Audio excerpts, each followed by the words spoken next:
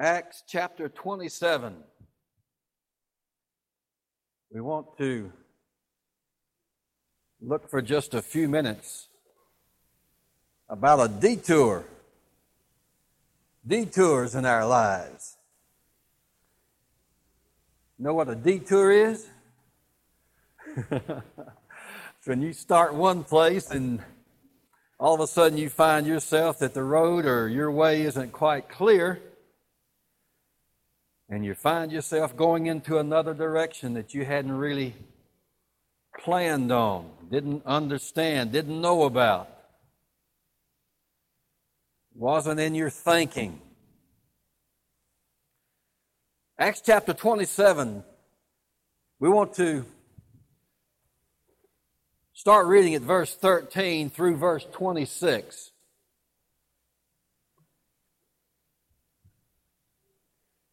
And when the south wind blew softly, supposing that they had obtained their purpose, loosing thence they sailed close by Crete. But not long after there arose against it a tempestuous wind called Euroclydon. Now I want you to just hold your place right there for just a minute before we continue the text. And I want you to know that we're talking about Paul and his voyage to Rome, because Paul is under arrest and is being transported by a centurion company to Rome to appear before Caesar. And Paul knew that he was going to have to go to Rome, but he didn't know exactly how God was going to work the thing out, because he had told that he would have to be before kings. He would have to stand and declare the gospel before kings. And one of the places that God told him he would have to be was in Rome. And there were three things. It wasn't Paul's choosing of this time that sent him to Rome. It was circumstances that sent him to Rome, and there were basically three things that sent Paul to Rome at this time. Three things that brought about this situation. One of the things that brought about it was that he had legal rights. He had stood upon his legal rights. He had been falsely accused. He had gone to Jerusalem to meet with the apostles and the disciples there, and to explain to them what great things God the Holy Ghost was doing through the Gentiles. And while he was there in the synagogues, he had been contending for the faith. And contention had arose, and he had been warring with the Jewish population there, and they had beaten him. And he had found himself in contention with all of the whole city of the religiosity of the day. So much so that a tempestuous situation had arisen, and the centurions had to go down and take him out of that. And they had bound him and were preparing to flog him. And Paul says, "You can't do that to me. You don't have the legal right to even bind me or to lay a lash to me, because I'm Roman. I'm a Roman citizen." You see, sometimes the world thinks that we as Christians, they take that little passage where it says, you can't sue, and think a Christian has no right to ever stand on their legal rights.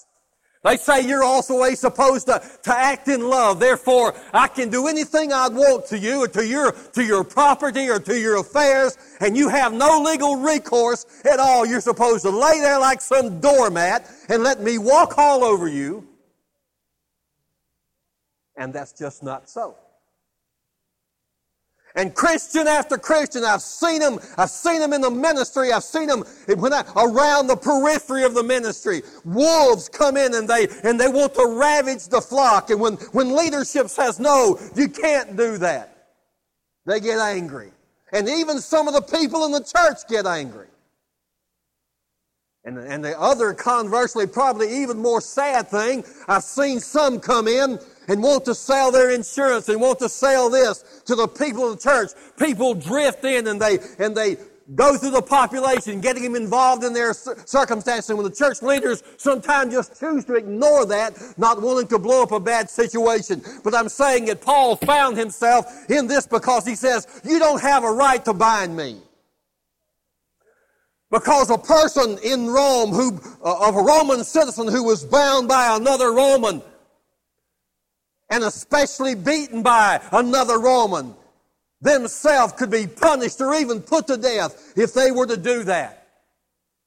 And as you read the life of Paul, you're going to see a smart guy. You're going to see a man who weaves himself in and out of legal circumstancing, using every circumstance to his knowledge and his understanding. To one, he's going to be all things to all people. If he's talking to Romans, he's going to be a Roman. If he's talking to the religious party, you'll see it in this story if you pre-read it, where he played the Pharisees against the Sadducees. But he never lied. He was always explicitly truthful. But he used his legal rights. And this is one of the things that brought him into this circumstance that we're fixing to continue reading about. His legal rights. He was falsely accused, and he had been taken ultimately to Caesarea to stand because he had stood on his legal rights. And as a citizen, when they said, will you go back to Jerusalem? The chief law enforcement officer said, will you go back to Jerusalem and stand at their council for judgment? And that would have been like throwing gasoline on the fire. And Paul says, no, I won't do that. No, if I'm guilty, then I don't mind going back, but no man has a right to bind me. Therefore, I'm going to appeal to Caesar, my legal rights. And so they sent him to Caesarea with a guard, and he found himself in Caesarea before Felix and ultimately before Festus, his successor, the Roman procurator of the time, because he had said, I appeal to Caesar. I'm standing on my legal rights. He had one, legal rights, and then secondly, he had hope. He was exerting hope, and hope put Paul into this beginning of a journey that was ultimately the will of God. Some people will say that hope has no place in the Christian movement, in the charismatic movement, in the Pentecostal movement, but I'm telling you, there is a place for hope in our existence. And hope brought Paul to this because his hope in the resurrection and his hope in the ministry of angels and in the fact that you can have a full spirit, that there's a moving of the Holy Spirit, brought him into the situation. His legal rights, the fact that he had hope, which not all men have. All men have a measure of faith, but all men don't have hope.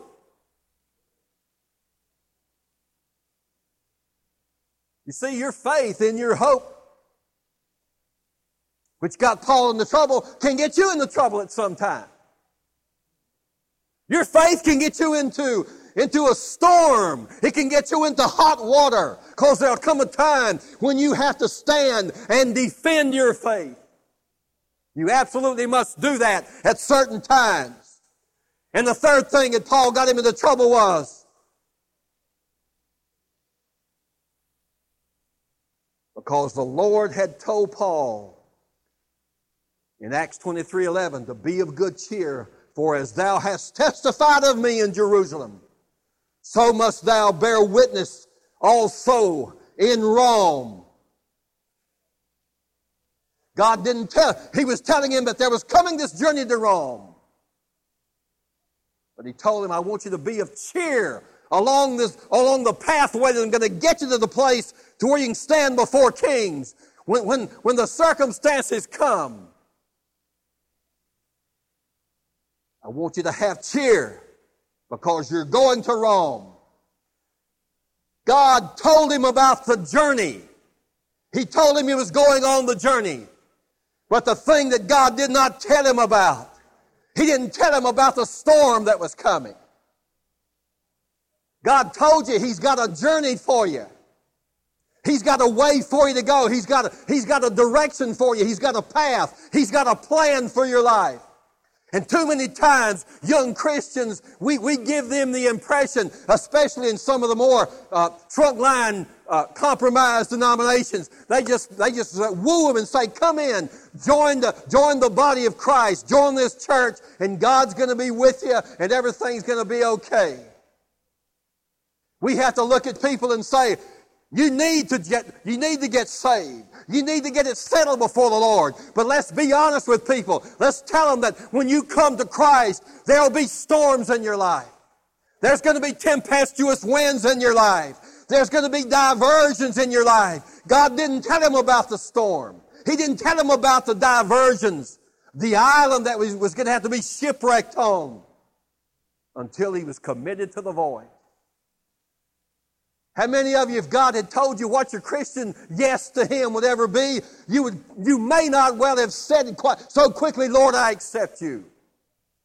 If He had told you the battles that you would have to fight for your Christianity, and the war that would have to go on against your person and against your flesh and against your mind, you might look back and say, Lord, if I had known then what I know now, I don't think I could have gone through the walk. I don't think I could have taken the journey. But God didn't tell you all about it, did He?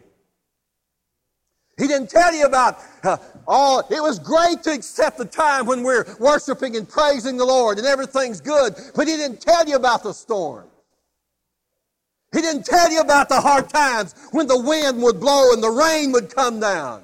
He didn't tell you when you'd have to be out shoring up the foundation to your property and to your spiritualness when you're surrounded by the storm.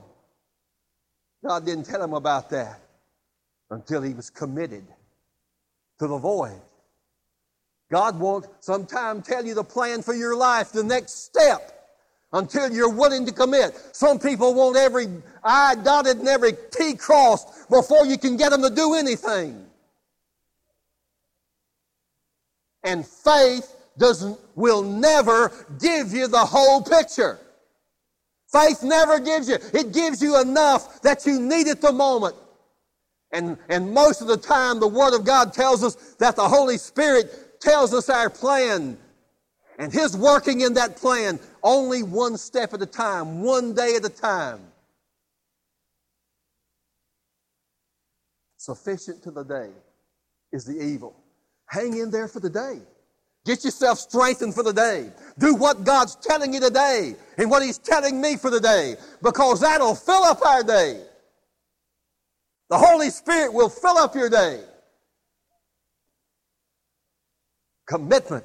That's what God's looking for. Committed people. And when we elect to make the first commitment step, then the Holy Spirit rushes in and starts empowering us and starts strengthening us, starts encouraging us.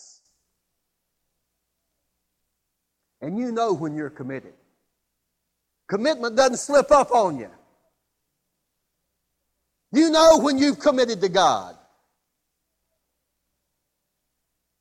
A lot of people don't even know they're saved. They don't even know they're committed to God. And that's probably as a Catholic, they never told you could really know that you were saved. That's one of the greatest messages to a Catholic that there is. And when you can take the Word of God and show them that without a doubt that they can know today, this very moment, that they're saved. And by living compromised lives, a lot of Christians really don't know, and there's that nagging thing in their mind, I wonder if I am, I wonder if I'm not. And even a lot of Pentecostal, maybe not a lot of them, but I know some, that teach you if you sin just that much, you're lost.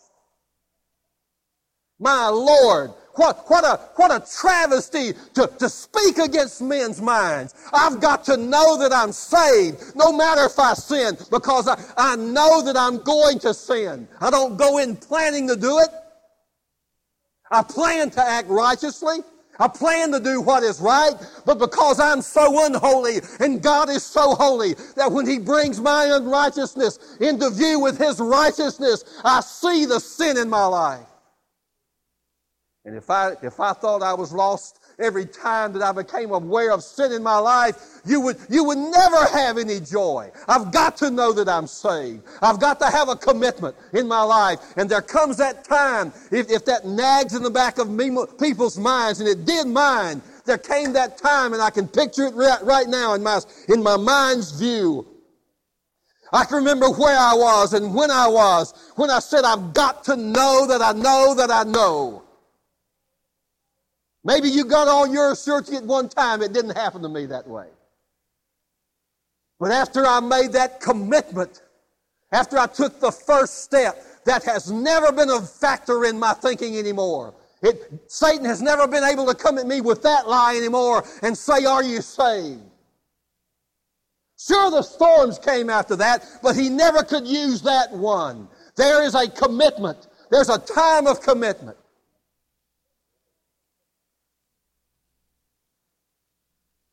Every airplane that flies, and I guess I draw upon this because I have a background in that. There's a time when you line it up, when you taxi off the taxiway and you line it up on the runway, and you've got all the runway ahead of you, and you're sitting still, and you're not committed to anything. You can go or not go. But as soon as you push the power onto the airplane and you start to roll, there's still a point in there where you're not really committed. But someplace down the runway, when you figure in the factors, when you take in the humidity, and you take in the wind factors, and you take in the runway condition, and you take in the weight of the aircraft, and you take in the type of aircraft, and you take in all the peripheral things, and you feed them into a computer or to a graph, you know at some point that on an exact point on the runway, right there, you have to be committed to either go or not go. And there's mileages in that, and there's feats in that, and there's power in that. There's power in determining that thing. A commitment I'm talking about. And Paul found himself in this because he committed to the plan of God, not to this journey or the detour, but he was committed at some point to the journey. And he was there because he had legal rights. And he was there because he had hope in him for the resurrection of the dead.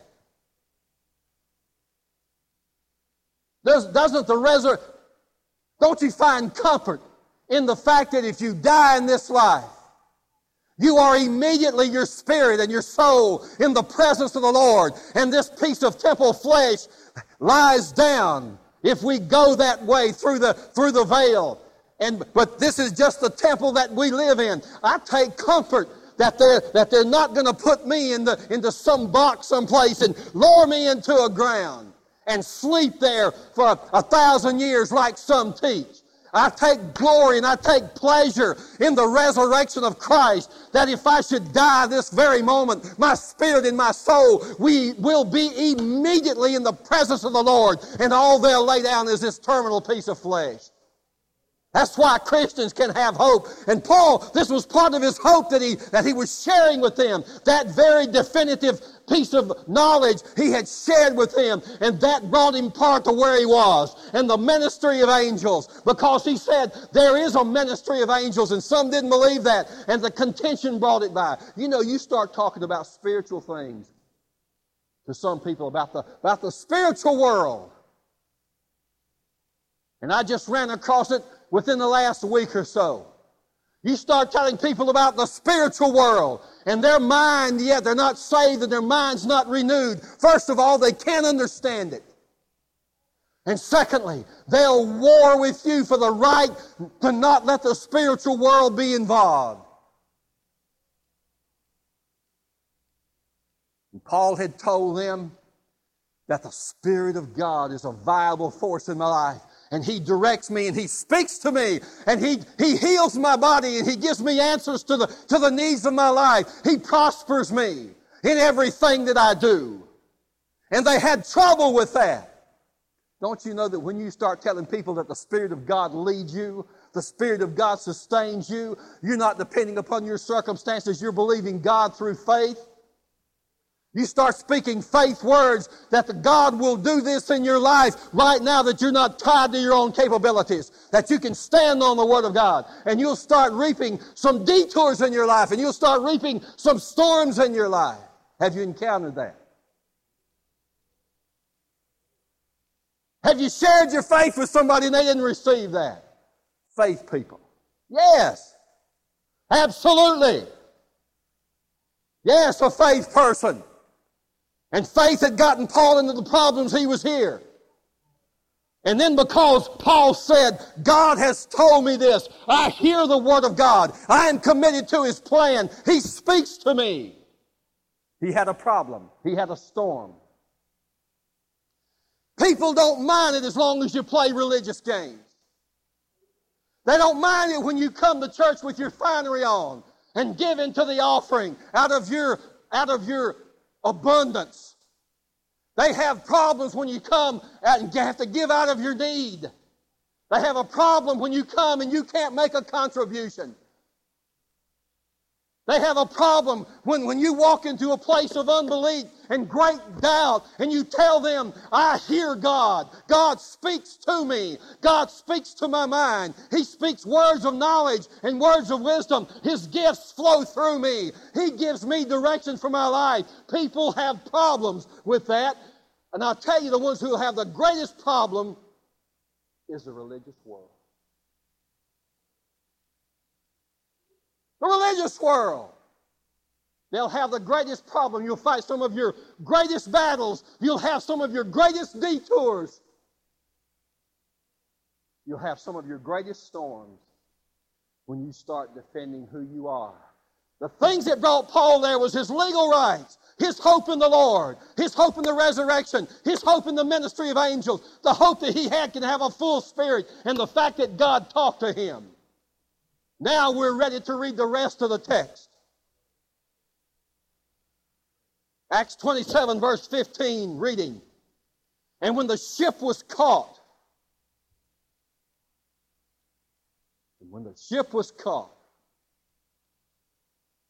well, the situation has changed, hasn't it?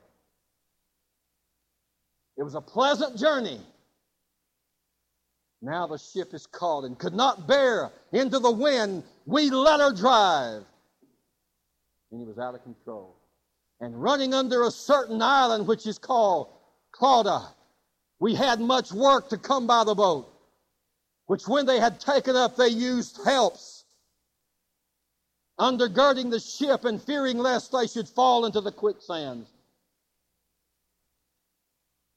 Strike sail, and were driven. And we being exceedingly tossed with the tempest.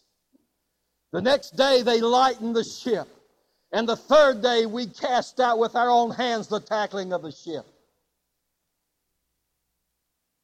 And when neither sun nor stars in many days appeared, no small tempest lay on us, and all hope that we should be saved was taken away. I want you to read this story as a factual account, but I also want you to start seeing with it your spiritual experience. Verse 21, but after long abstinence, Paul stood forth in the midst of them and said, Sirs, ye should have hearkened unto me. Paul was, and I told you so. And not have loosed from Crete, and to have gained this harm and lost. And now I exhort you to be of good cheer, for there shall be no loss of any man's life among you, but of the ship. For there stood by me this night the angel of the Lord, whose I am and whom I serve, saying, Fear not, Paul, thou must be brought before Caesar, and lo, God hath given thee all them that sail with thee. Wherefore, sirs, be of good cheer, for I believe God, that it shall be even as it was told me. Howbeit, we must be cast upon a certain island. This story reads like our lives at times. It reads like your Christian experience and my Christian experience. Verse 13 says, and when the south winds blew softly, supposing that they had obtained their purpose, they loosed and sailed. In your life, your south zephyr wind is blowing, and it's a nice, beautiful day in your life, and the sky is clear, and the temperature is just a perfect 69 degrees. And a perfect barometric pressure of 29.92. By the way, that's what a perfect day is. 69 degrees and 29.92 barometric pressure. Perfect day. Comfortable. Everything's going good in your life. Your south wind is blowing.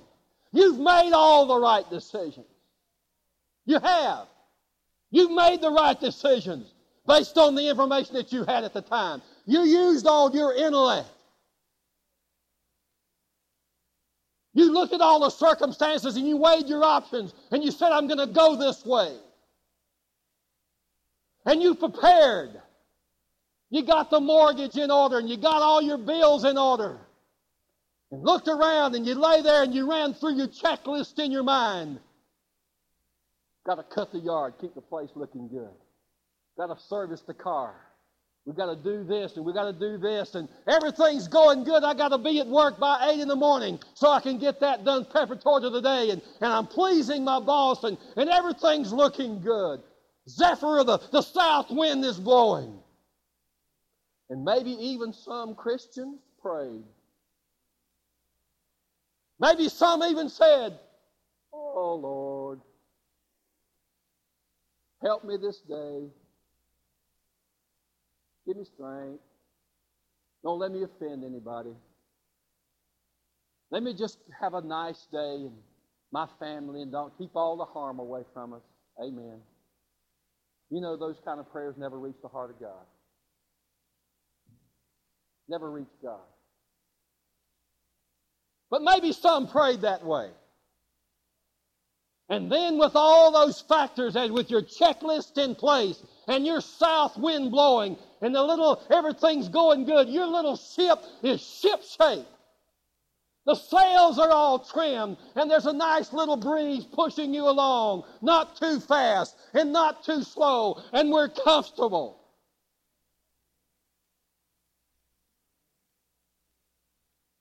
And you have set sail.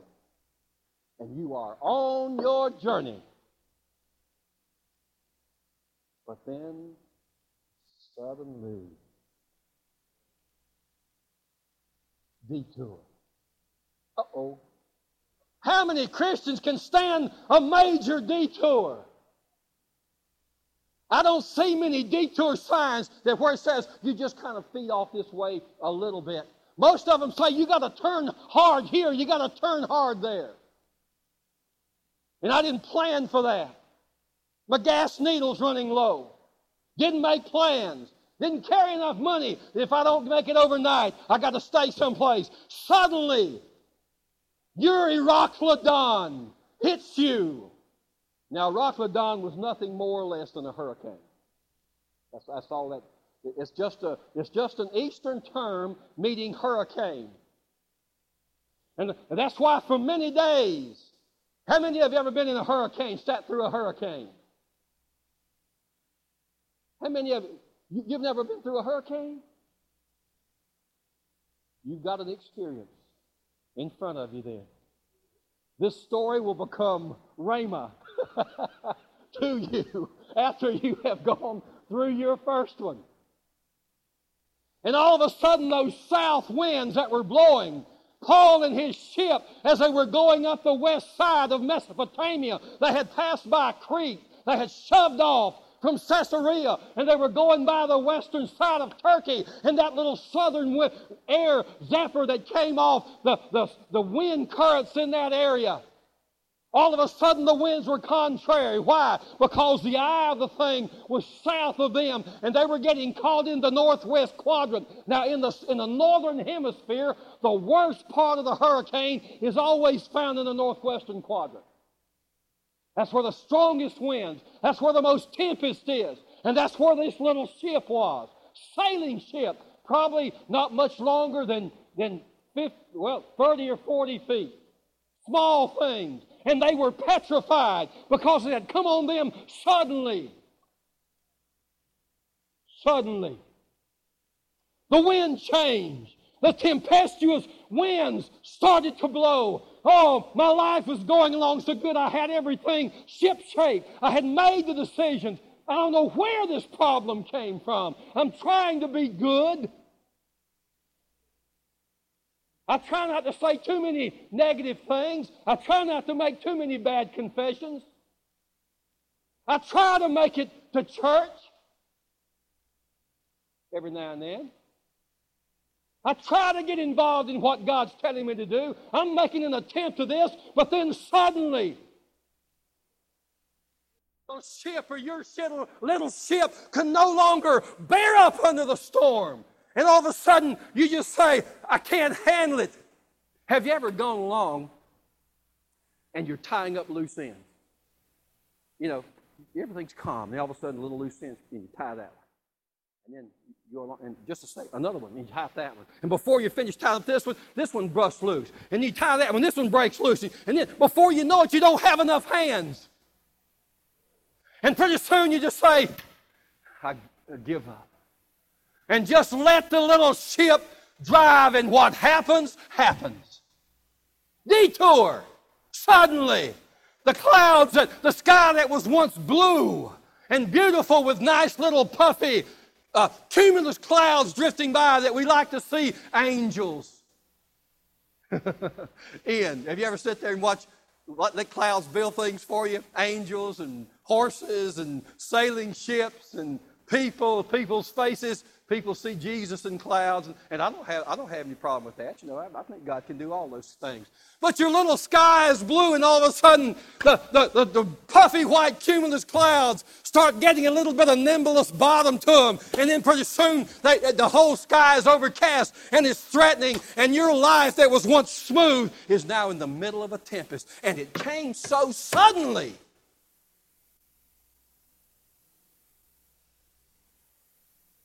Came so sudden. You know, Satan's not going to give you time to prepare. And if you're not prepared, most of the time God won't either. Uh-oh, just broke my bubble. I thought God protected me in everything I did. No.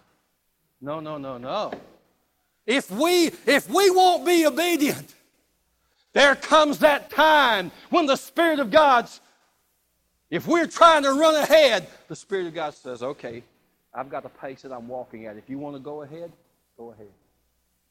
And all of a sudden, you find yourself out there and you're alone. And you're in a storm. And the clouds are black and threatening. But the beautiful thing about this story in verse 17, it says, they used helps. In the middle of the storm, they had enough presence of mind to bring back their seamanship. They undergirded that ship with ropes, and they slung ropes over the bow and let them drift down because those ships were not the strongest in the world. And so they tied a rope around the thing, and they girded it up in the middle, and they cast out the tackling, and they took down the sails to trim the sails to ease the strain on the masts. I've just about expended all of my nautical knowledge. But I know that they used helps. And I'm telling you, in the middle of your storm, if you'll remember that you've got helps in the Holy Spirit, it will save you the loss of your ship. And it will save you a lot of the putting up with the rest of the storm. They used helps. But sometimes you've gone so far that it's tough to get the ship trimmed and get it back under control again. And when we've gone through that thing, and then we start reaching toward God, and you say, Lord, out of my lack, now I'm starting to reach toward you. And all of a sudden you find that your pride isn't quite as important to you as it was just a little while back. all of a sudden your ego is not quite as substantial to you as it was just a little while before. But the thing when you're willing to remember and say back to God, I have helps because I'm a citizen, then your legal rights, as Paul's, the thing that caught him in a situation, one of them was that he had legal rights, and voicing those got him into this situation. But also, it was part of his answer. And the fact that you have legal rights is a beginning of your help when you start moving in your legal rights in the spiritual area. Because in Mark 16:17, Jesus told them that when the storms come and the hard times spring up and the sky that was once good and your little voyage that was once saved starts to getting in problems and you run against contentious waves and storms, remember, I'm giving you the authority to say, quote, unquote, in my name. In my name. A legal term that heaven and earth and the things underneath the earth must recognize. They don't want to. Satan and his kingdom doesn't want to recognize that. And they bend every effort that they can to keep a person from getting saved. But once they get saved, they'll turn every trick in the book to keep that person ignorant, to divert them from recognizing that they can quote that in my name. And use it in the helps area. You see, Paul, by his legal right, had said, I will not submit my judgment to man. I won't submit my judgment to the religiosity of the day. You can't take me back to Jerusalem and cause me to be judged there. I refuse that. I appeal to Caesar. Because he was a citizen, he had legal rights. Can I tell you that when you say yes to the Lord Jesus Christ and you become one of God's kingdom children, you have legal rights. And your appeal is not to man. You look at man and say, you cannot judge me. You have no right to judge me. How many people who would say, everything died out. All the gifts, all the moving of the Holy Spirit, except in your name, died out at the end of the first century. And you say to them, that's a lie. And they say, well, you can't walk with us. And you have to look at them and say, you can't judge me. I don't stand at your judgments. I don't stand at your judgment seat. I, like Paul, he appealed to Caesar. I appeal to the Lord Jesus. In my name, my legal right. And in with that, standing on my legal right, comes my right to be everything that God wanted me to be. It comes my right to be edified when my storms are, when I find myself in a storm. How many of you know when you're walking through the middle of your storm, you can just step back in your spirit and just say, and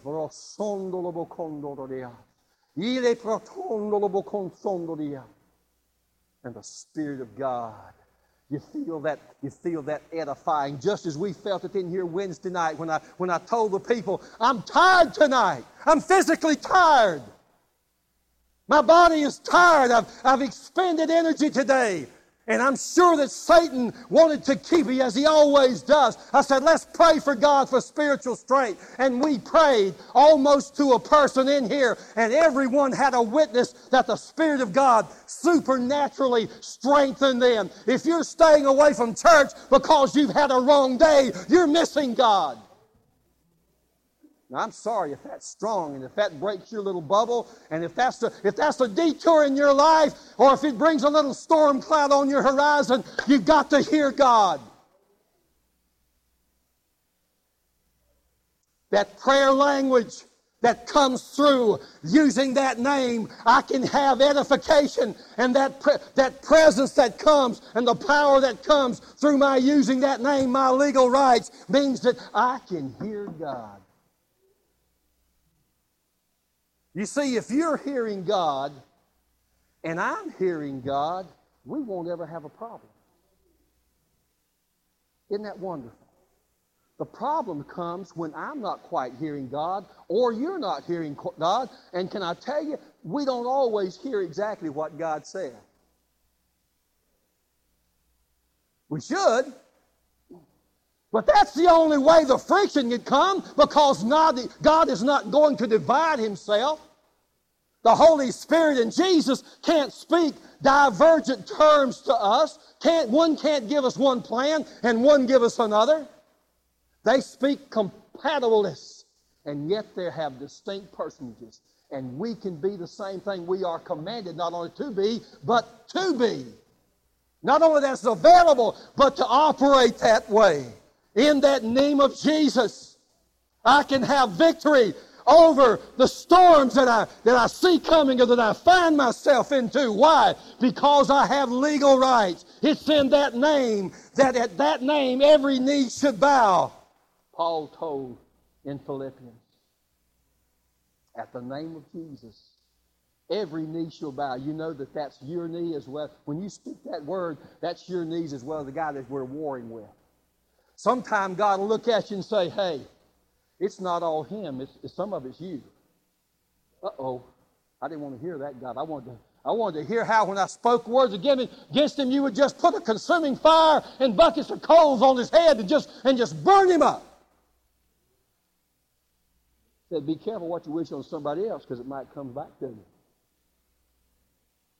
The Bible says over there in Hebrews, whoever you lead into captivity, you go into captivity. That's tough. That's tough. But it's in that legal name. At the name of Jesus, the legal term, every knee should bow. You see, Pharaoh didn't want to bow his knee to God. He wanted to keep God's people and God's things locked up for his own subservient pleasure and those of his country. Sodom and Gomorrah didn't want to bow their knee. The AIDS community don't want to bow their knee to God. Homosexuality wants to find a cure to AIDS so they can go on in their promiscuousness. And well, let me back up. So that they can go on in their grievous sin. It's not a disease. And people are not born that way. They are deceived. And as they move through that deception, they become more deceived until the place where God's Spirit can no longer be heard by them. And they choose that.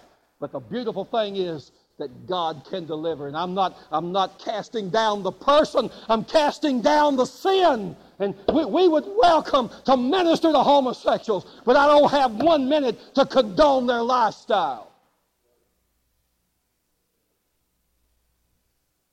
Sodom and Gomorrah didn't want to bow their knee to the Word of God. And you know what happened there.